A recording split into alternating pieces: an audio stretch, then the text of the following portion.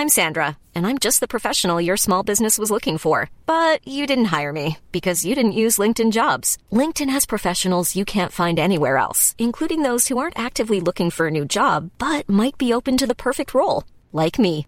In a given month, over 70% of LinkedIn users don't visit other leading job sites. So if you're not looking on LinkedIn, you'll miss out on great candidates like Sandra. Start hiring professionals like a professional. Post your free job on linkedin.com/people today. Or somewhere in Central and Eastern Europe like Poland and the Czech Republic.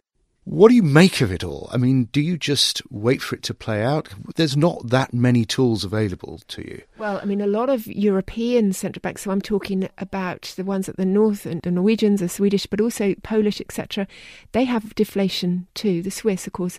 And what we've seen from quantitative easing, what we've seen from the weaker euro, is that what the ECB is doing is exporting their deflationary risk to these economies, so they have to fight back. On the other hand, when there is so much quantitative easing around, so much cheap money, it should improve investors' risk appetite, and these countries are likely to see some inward investment. So there will be some positives certainly for these economies, but they do have to fight off the impact of the weak euro.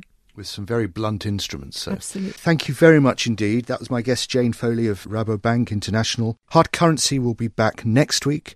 But until then, you can read the latest FX news and analysis on our website, ft.com/FX. Join us again next week.